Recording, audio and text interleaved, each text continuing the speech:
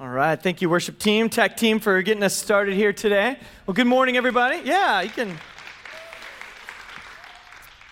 Good morning. Good to be with you. As always, it is my privilege to be here with you and pleasure. I love being a part of this church, so it is such a joy week after week to be with you. And those of you who came out to the workday yesterday, I want to just give my personal thanks. Thanks for coming out and participating in that way to help contribute to the church family. I was out of town, that's why I wasn't here, but it's really fun to see everybody out there working and just loving this church family, and so much that you want to come out and help spruce up the buildings. That's always kind of cool to see. So thanks for that. This morning, as you walked in, you may have noticed on the doors, if you did not, I'll tell you now, but it said, "Attention parents, today's sermon is PG-13. So the reason we said that, this is our way of saying, we just want to warn you as parents. We're going to bring up some topics that we want you to know ahead of time so that you're prepared and you're not driving home and with having a conversation you weren't wanting to have. So that's just our little warning on that. And if you are a guest with us, welcome to our PG-13 morning. We are going through the book of 1 Corinthians, and we're in chapter 6 here today, and we're in a series called Dear Church. And this morning, this sermon is going to be a little different than some of the others, or a typical one, in that I kind of want to have today more of a conversation. And it's an organized conversation, but this is one where I don't want to give the sense that we are preaching at you, pointing a finger and saying how all of you need to change and we need to do something different. That's not the posture we want to have. And when we look at a section like this, this is a counter-cultural section in Scripture.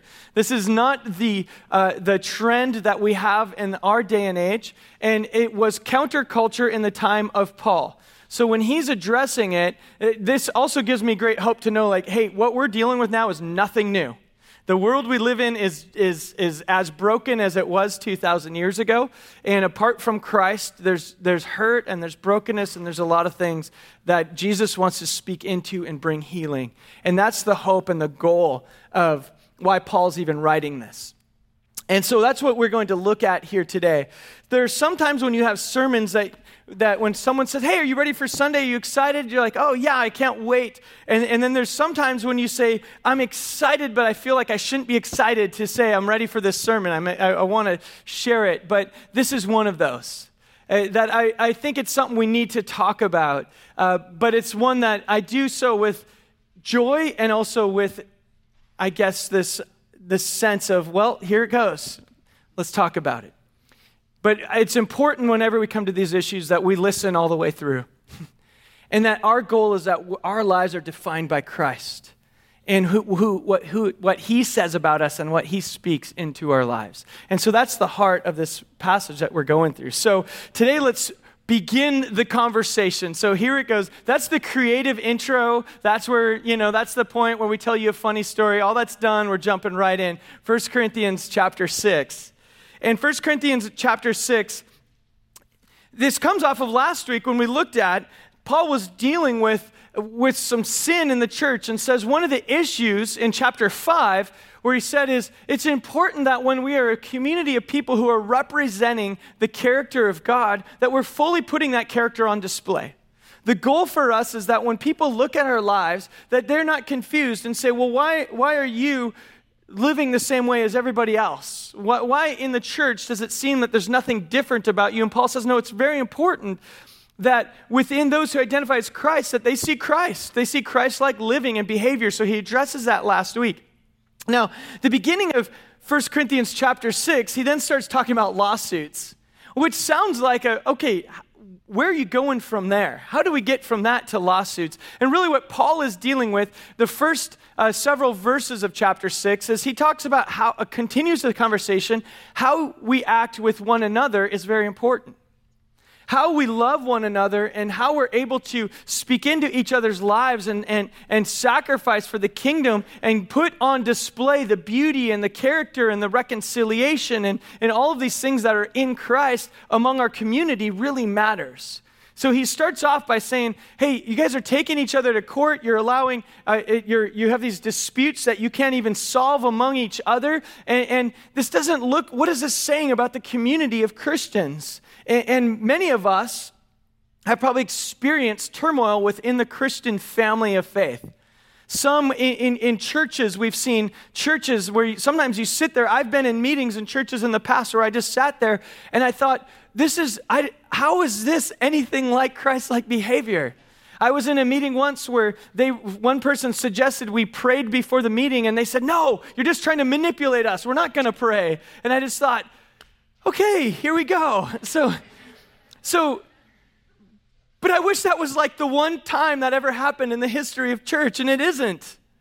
Because we're broken people, and at the end of the day, when we start fighting for what we want, and we start putting our preferences and our power and our positions and all these things, and say, as long as I'm happy, that's what matters. And Paul's saying to the church in Corinth, hey, how about now in Christ we start saying, I am willing to give up of myself for another.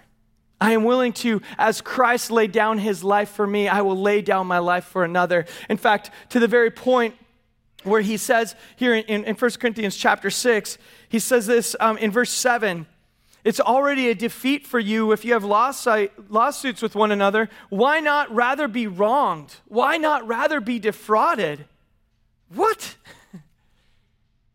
Why not rather give up of something that you hold so dear just for the sake of Christ? Why don't you give that up? It reflects what Paul writes in Philippians chapter 3, where he says, I want to share in the sufferings of Christ. He says, I want to know Christ and the power of his resurrection. I want to actually experience this power that raised Christ Jesus from the dead. I want to share in his sufferings. And I think in the church, we often don't want to share in the sufferings of Christ. We don't want to identify with the hard part of Christianity. We want to celebrate and only share in the good parts. And Paul says that's an incomplete view of this life of Christ. If Jesus was willing to give up his very life for the people he loves, would we be willing to give up the parts of ourselves for others? And so that's how he starts off this section. Now you're saying, hey, this isn't PG-13. I like this stuff. And then he gets into verse 9. And in verse 9, he says, or do you not know the unrighteous will not inherit the earth? In other words, hey, if you're not right in the eyes of God, you have no part in the kingdom of God. Did I say inherit the earth? I said inherit the kingdom of God. He says, don't be deceived. Neither the sexually immoral or idolaters or adulterers, nor those practicing homosexuality, nor thieves, nor the covetous, nor drunkards, nor revilers or swindlers will inherit the kingdom of God. Remember when I said this will be counterculture? These are verses that when I look at, I think, okay, I don't like all of the things in here. Some of them are fine. Some of them are very easy. But there's a couple in here when we break them down and try to understand them, they don't fit. And the truth is, when we look at this list before we go any further and you start looking around and say, I wonder who's offended, you should be, because you are one of these. We are all sinners in need of a Savior. And Paul has a pretty extensive list here, but we are going to dive a little bit deeper on the first few sins because I want us to understand it.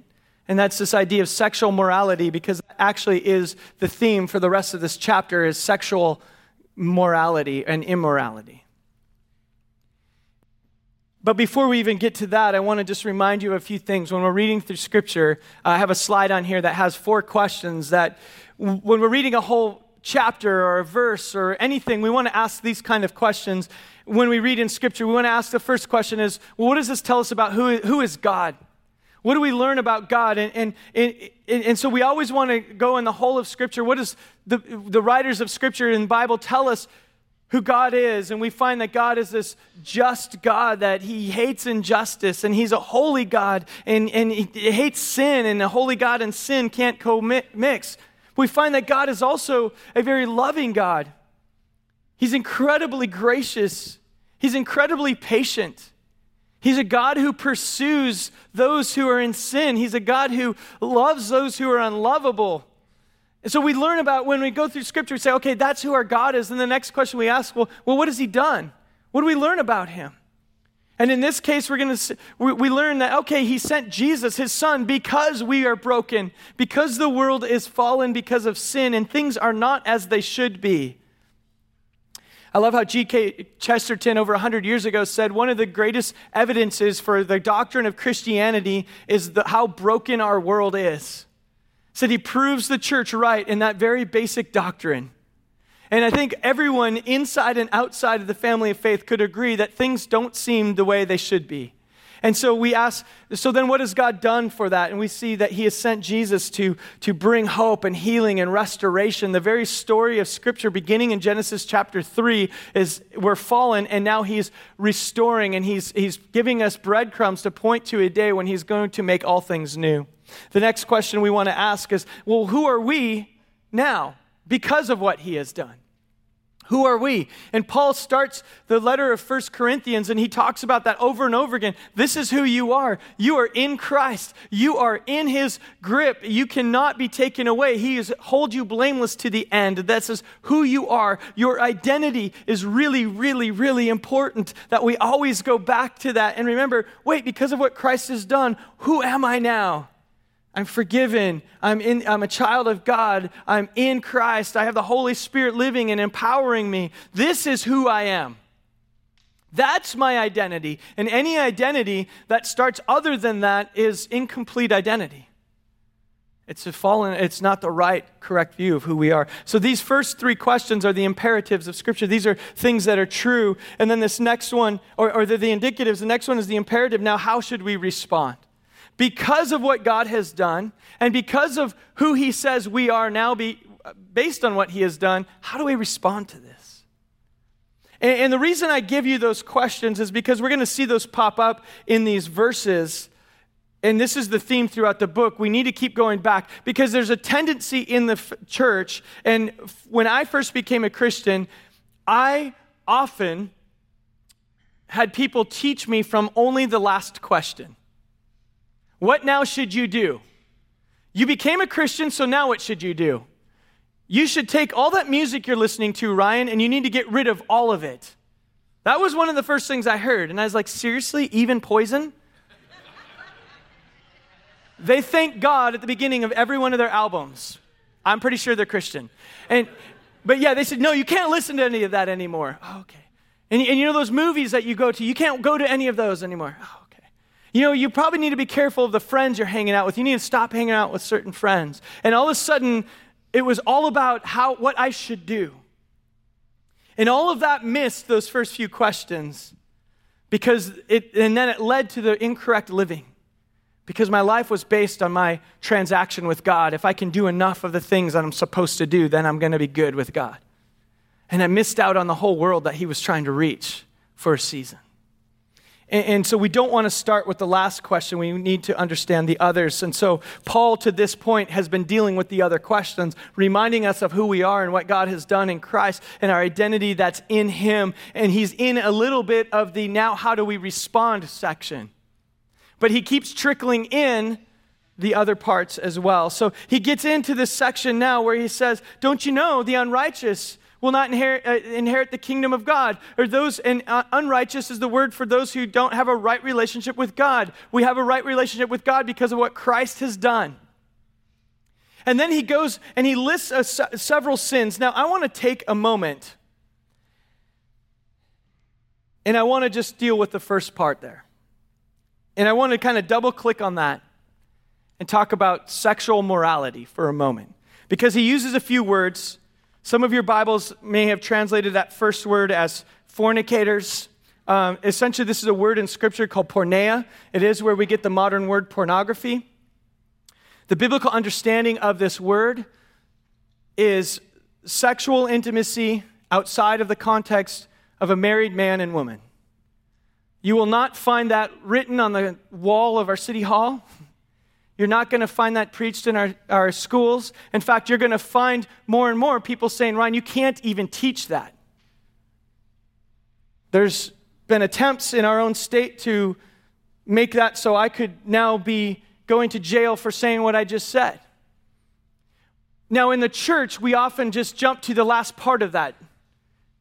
And I want to address both parts. We jump to the part where I said, between a married man and woman, and we stay there and we say, yeah, this is what we believe. But I don't want us to deal with that yet before we deal with the first part, outside of the context of marriage. I thought it would get quiet. That's good. So, this is dealing with heterosexuals too. And I know some of you in here today would say, oh no, what a bad day to come. Because some of you are here and you've been living together for a long time. And you love Jesus, and there's that part of your life that you haven't entered into a covenant of marriage with one another. I know we have some of our young adults, single young adults who wrestle with this. I've talked with some. I've talked with some who've said, Ryan, if I try to hold to this biblical standard of morality, my relationships end every time because I can't seem to find a guy who agrees with me. And when we get to a certain point in our relationship, when this comes up and I say, I have a different view, every time that relationship ends. And it gets very difficult. And I'm not just talking about our single young adults. We have single adults who've been single for a long time, maybe who are widowed, maybe who are divorced. It's difficult truth. If I could change it, I would change it. This is one thing in Scripture. I'd say, God, how about we do something different with this? But this is a biblical view that God gives from the very, very beginning in Genesis chapter 2. Oh, and by the way, this also refers to pornography, which statistically means even in this room, a lot of you now stand guilty. Jesus would say, if you lust after another person other than your spouse, you're also guilty. How many of us now could say, oh yeah, I'm good? And so Paul starts off and he addresses the first few verses or sins that he mentions. And that first verse are all about sexual morality and how that is a broken part of our existence right now. In Genesis chapter 2, we're told that the design is that male and female will come together in this sacred union. It says the two become one. So it's more than just this physical intimacy that happens, but there's this intermingling of the soul. There's a spiritual thing that happens. And this is the teaching throughout all of Scripture. God's perfect view of sexuality is in one partner for your whole life. Super old-fashioned.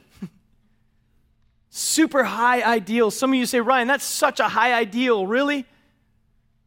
Yeah, you know what? Most of these biblical teachings are very high ideals because they point us to a holy God. A holy God in whom none of us will ever fully attain to the holiness except for what Christ has done in our lives.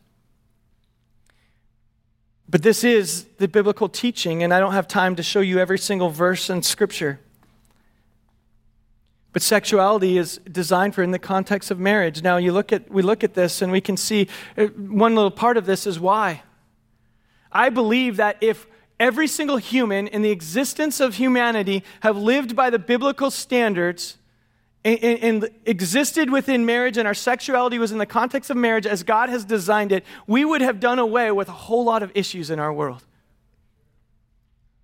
We wouldn't even have a need for the Me Too movement if people lived by these biblical standards. Now, marriage is not the only cure for that, by the way. There's plenty of people who are married and do not have a biblical idea of sex.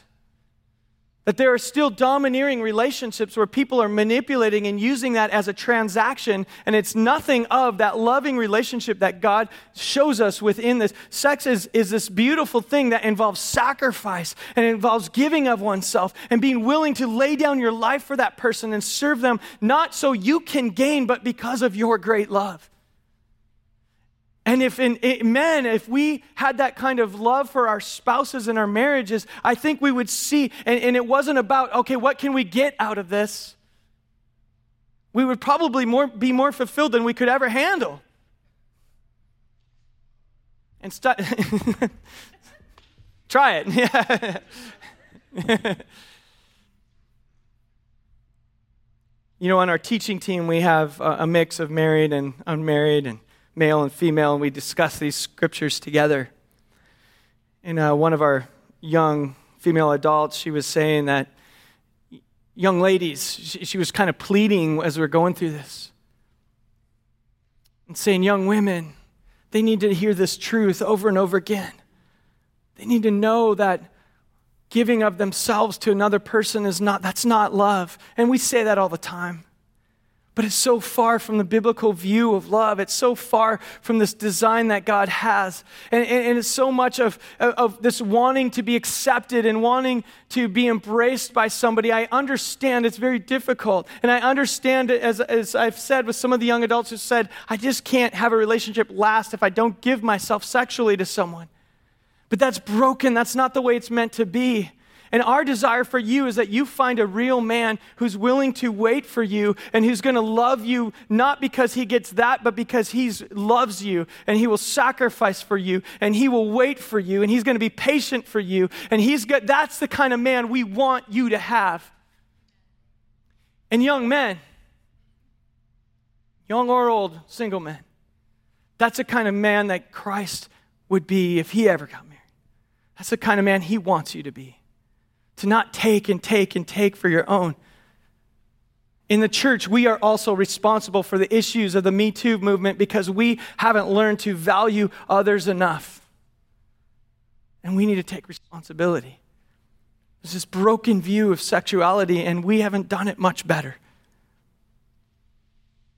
Even the amount of Christian men, and I know pornography is a real struggle and it's difficult and it's one of those things that's an addiction that holds the hearts of many, many of the guys in this room and some of the women in this room. But those types of things lead to that objectifying and treating women as just something for our transaction.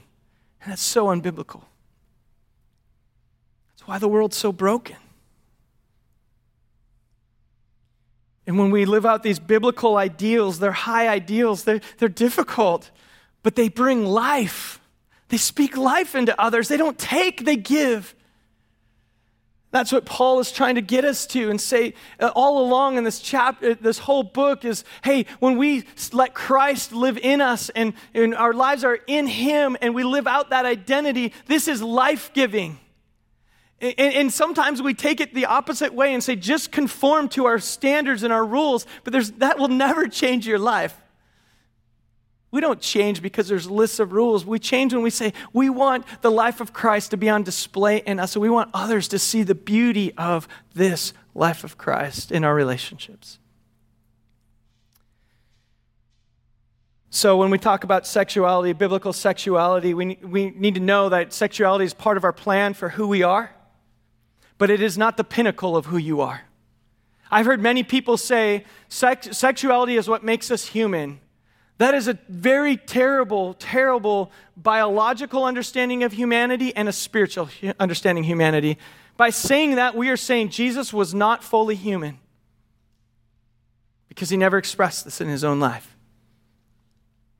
We are saying that if we can have sex, we become human. Well, that sucks for every single person in this room, doesn't it? That is a terrible view of humanity. That is so wrong. What about those who wish they could and they're even in marriage, but for physical reasons and health reasons they can't? Are they less than human? Jeff Vanderstelt says this: if we see ourselves defined by our sexual desires or our sexual attractions or our sexual identity, this will take precedent in our lives. And so if you think your sexuality is good, you will become prideful. If you think it's the pinnacle of who you are, I'm a married heterosexual male, that's who I am. If that's your whole identity, you become prideful in that. And if you think your sexuality is bad, you live your life full of shame. So sexuality is important, but it's not the most important thing, and it's not what defines who you are. Christ defines who you are. It's part of the story, but it's not your whole story. And some of your stories, I regret to say, biblically may be that you're going to live a life of celibacy. And I feel hypocritical saying that because I'm married. It's easier for me to say that. I know that. But I know some of you, maybe that's the call that God has for your life. Chapter 7 next week deals with all of that. That's difficult. So sexuality is part of it, but it's not the whole story. What fulfills us in life is not the ability to have sex or not. It's the Holy Spirit in our lives. As Christians, we now have a new identity. We now want to find our fulfillment. And this goes beyond sexuality. Your fulfillment is not in your ability to buy stuff. Some of you say, hey, I'm pretty good on the sexual thing, but your identity is in your power. It's in your money. You're unwilling to submit that part of your life to Christ. You're unwilling to submit your anger to Christ. You're unwilling to submit your substance abuses to Christ. So before you start getting self-righteous and say, I don't mind being here today because this isn't my issue, you have your issue. We all do. And the issue is we want to submit that and find our fulfillment in Christ and the Holy Spirit living in us and not in any other thing. So now let me address and by the way, this truth can be very scary for those of you who are not yet married, or who maybe never will be, because you think, that sounds really lonely. This truth is very scary for those of you who are in the LGBT community or have friends in that community. And I want to address that for a moment here. I take no joy in believing this part of the Bible. I don't.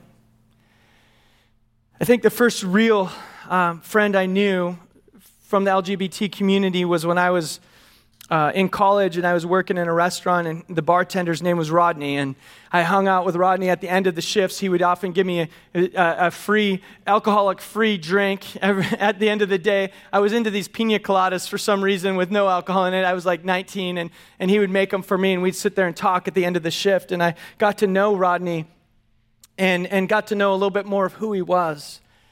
And then one day he didn't show up for work, and it turned out that weekend, he was attacked and beaten because of his sexuality. And he died. And it was the first time I ever saw this hatred towards somebody because of that. And I probably in my past had joked along these ways and said things that were hurtful and not even meaning to. And now I see it in reality. Later on, I was working in another restaurant, and I became friends with one of the waiters who also was from the gay community. We became great friends. Often after work, we'd hang out, got to know each other. He knew very well where I stood biblically. We talked about the Bible and faith. We never really talked about, hey, what I think it planned for God's plan for his life for that was, it was, hey, I want you to know Jesus. And we talked all the time. I still have in my wedding registry, I have his name signed there when he came and came to our wedding and gave us a wedding gift and was there. And I was there with Dale that day when he got his test back for his AIDS test. And I remember looking in his eyes like, oh, what was the result? And he kind of looked at me like, oh, you naive little kid. And he just said, what else could it be? He's like, I'm not surprised.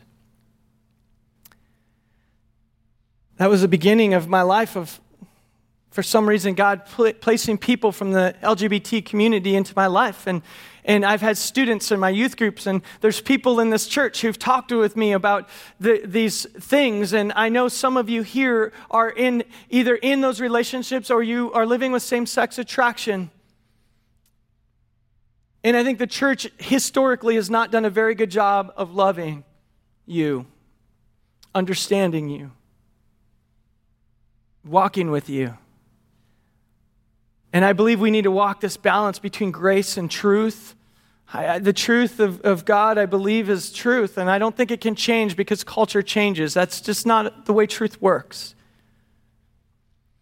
But there's this really messy balance that we walk with grace. And I understand that Jesus would, if you were here right now, would want to sit down with you and just let you know how much he loves you as his child. And how much he wants you to have a fullness of a relationship with him. And if this is you here this morning, and you are actively involved in a gay or lesbian relationship, or any part of that community, I want to just tell you, please keep coming. I hope you're going to find a bunch of people here who love you and who are going to hang out with you, invite you over for dinner, and become friends with you, and be a part of your life. And we're going to trust that the Holy Spirit of God is going to keep pointing you to Jesus, and we're going to be really patient in this, just as we will with many of you who are same or who are in living together in a heterosexual relationship. We're going to be patient with you, but we're not going to change our standard of what we think is right and wrong. We want you to keep coming. We want you to let the Holy Spirit of God work in your life, and we do believe that there's something different. But I know from a heterosexual couple, it's a little easier because there's always that potential to have that relationship aligned biblically by making a covenant of marriage. In a same-sex couple, that biblically is never available, so that seems really unfair. To which I would just say this is one of those opportunities which doesn't seem like a great opportunity, but it's one of those where you may have this opportunity to suffer for Christ. There's wonderful, wonderful stories of people from the LGBT community who've committed to celibacy, who've had Christ change and transform their lives, and they've given up this physical part of their lives, and they've lived as followers of Jesus, many of whom still live with same-sex attraction. Let's not pretend that you can just pray that away and it will take 2 weeks and it's done. In some cases it's happened, but in most cases it never does. There are married couples when one of them, heterosexual married couples, when one has same-sex attraction and it's just been a part of their marriage. But there's this prayer together and this open communication that exists within these marriages that there's been some really good health. But for most in the LGBT community who have same-sex attraction, what the biblical call is to call them to a life of celibacy. And that's hard. I hate to say that to friends of mine. A few months ago, Sarah and I went to a party, and there's a few professors there from SDSU, and I met one and got to know him. And he said, "Oh, let me introduce you to." He and I were talking, and then he said, "Oh, I want to introduce you to my husband." His husband came over and went, "Okay," and we were talking and talked about his job. And then after about 20 minutes, he goes, "So, what do you do for work?" And I just said, "Cue the crickets." I told him I'm a pastor, and the cool thing is they must not know much about pastors, but no. We just kept talking and ended up talking the whole night and getting to know him a little bit more. But I just think the whole time I look at him and I got to know them and think, man, that's a really hard truth to say. Yeah, I don't think biblically that you're living according to God's standards. I don't. I think God loves you a lot. I think He has a plan for you. And I'd love for you to show up at our church someday. And I hope everyone there would love you and accept you. It's not an easy issue. And it's not one that we can go out and say, "Hey, yeah, this is what we believe." Woo. Don't start there. Just like if you came to me and said, "Ryan, I'm an alcoholic," I'm not going to just hammer you about that every single day. You know what I'm going to say is, well, what does Christ mean to you in that alcoholism? How do you see the grace of God as bigger and bigger and bigger in your life every time you struggle with that?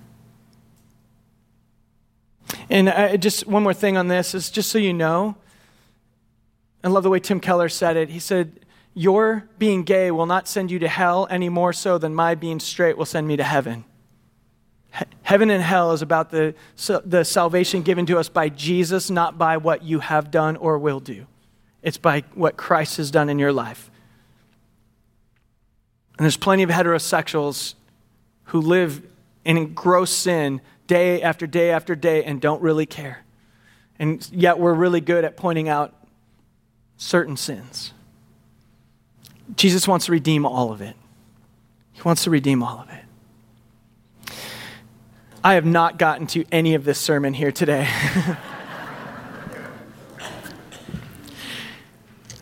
But I want to, we have to get to verse 11. We have to get to verse 11 because this is so important.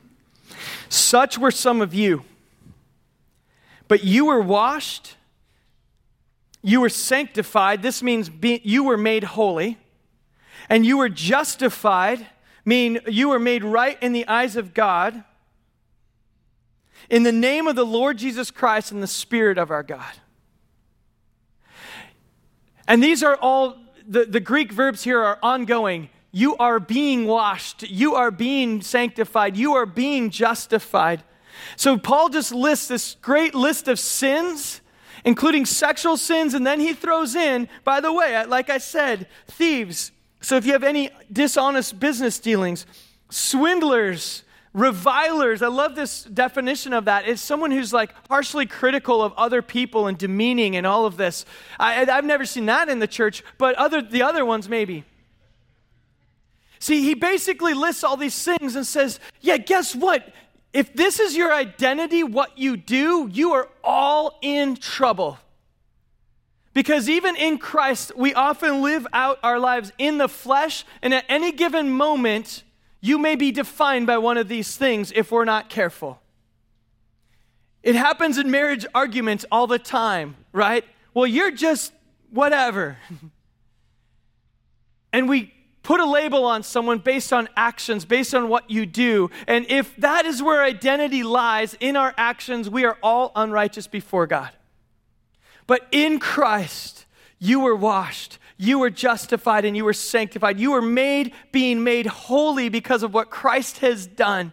Yes, I do believe that applies to heterosexual and homosexual community. I believe that in Christ you can be saved. I believe that he wants to sanctify and work out that part of your life, and I don't think it's an easy road, and I don't pretend to think it's an easy road.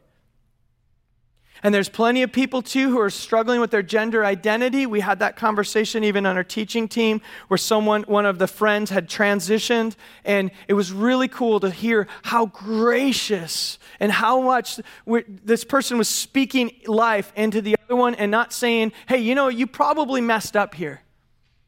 But saying, hey, you know what? Jesus is a God who heals brokenness. And there's so many, and the truth is there's brokenness in relationships and all kinds of things that need healing. And if we tend to start with one behavior instead of saying, no, in Christ you can have a fullness of life. And there's a lot of messy situations that pop up when we live this out. I get it. In fact, I want to recommend to you a book called Messy Grace, if you have not read it. It's written by a guy named Caleb Kaltenball, who is a Christian who was raised by his parents, who was a same-sex couple, lesbian parents, who disowned him basically when he became a Christian, and had restoration in his life later with his mom and her partner. But he talks about this balance between grace and truth, and he said it's just messy, but there is a way you can be loving and still believe in truth. And so as we end here, I want to invite the worship team up and admit I didn't get to the rest of the sermon, and the rest of the sermon's awesome. So we'll see how we do this for next week, I guess. Thank you, but I am washed by Jesus, so it's okay if we didn't get to it. Thank you. As we end our time here, I think it's just appropriate that we turn our focus back to Christ, and we're reminded of those truths. And I want to tell you that if you are here and you are living with same-sex attraction and you want someone to talk with, I want to invite you, whether you use a Connect card or email, we want to invite you to have that conversation. Some of you boldly have already done that with me or with others. And I'm not going to put you on a therapy plan. I just want to speak with you or others in this room. Some of the leadership would love to speak with you and love you and walk with you in that journey.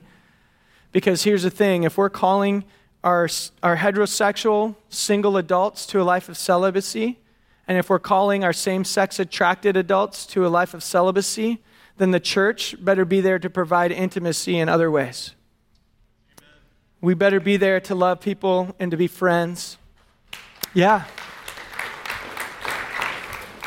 Better have an open seat at your table on holidays when you have someone to go to and others don't. So we need to invite the single people into our lives and the same-sex couples into our lives and say, we're going to provide those things that we say biblically we don't think make sense. So we want to be that church. And we can be that when our identity is in Jesus and what he has done, because I think that's exactly what he would do, and that's exactly what he did. And that's what we're called to. So let's pray, and would you stand with me as we pray? And this is just as a symbol of unity together, of just saying, God, this is hard. We don't want to compromise what your word says, but we want to understand your grace too. So help us with this. So let's pray. Lord God, I thank you so much that you never told us to figure out all the answers. I thank you so much that you never asked us to sort through everything as you would, as being a perfect, loving creator God. Lord, but you've called us into this life with you and this life with Christ in us. And so, God, I just pray now in this room that you would bring life. Lord, that you would help us to live out that life in our relationships, our sexual relationships. God, would you help us in our marriages to love each other the way you would, and not through manipulation or power or control, but through self-sacrificing care and love and laying down our lives for each other. And God, would you give our single adults the courage to lay down that area of their lives for you and for others? And would you give the courage to those in the LGBT community who are among us, who are wrestling with this? Would you give them the courage to keep walking with you and having you point them to the cross and work with them? And Lord, would you give us courage to walk beside every single person and bring love and grace and truth in a way that you would, Lord? And so, God, we just pray in this place. Some of us have come in here with heavy burdens. Some maybe have new burdens. But God, remind us that in you, these burdens are nothing, because they're light, because we hand them to you. And so, God, would you bring life to this place now? And as we leave, would you help us be people who bring life everywhere we go? Receive our praise now, Lord. In Jesus' name.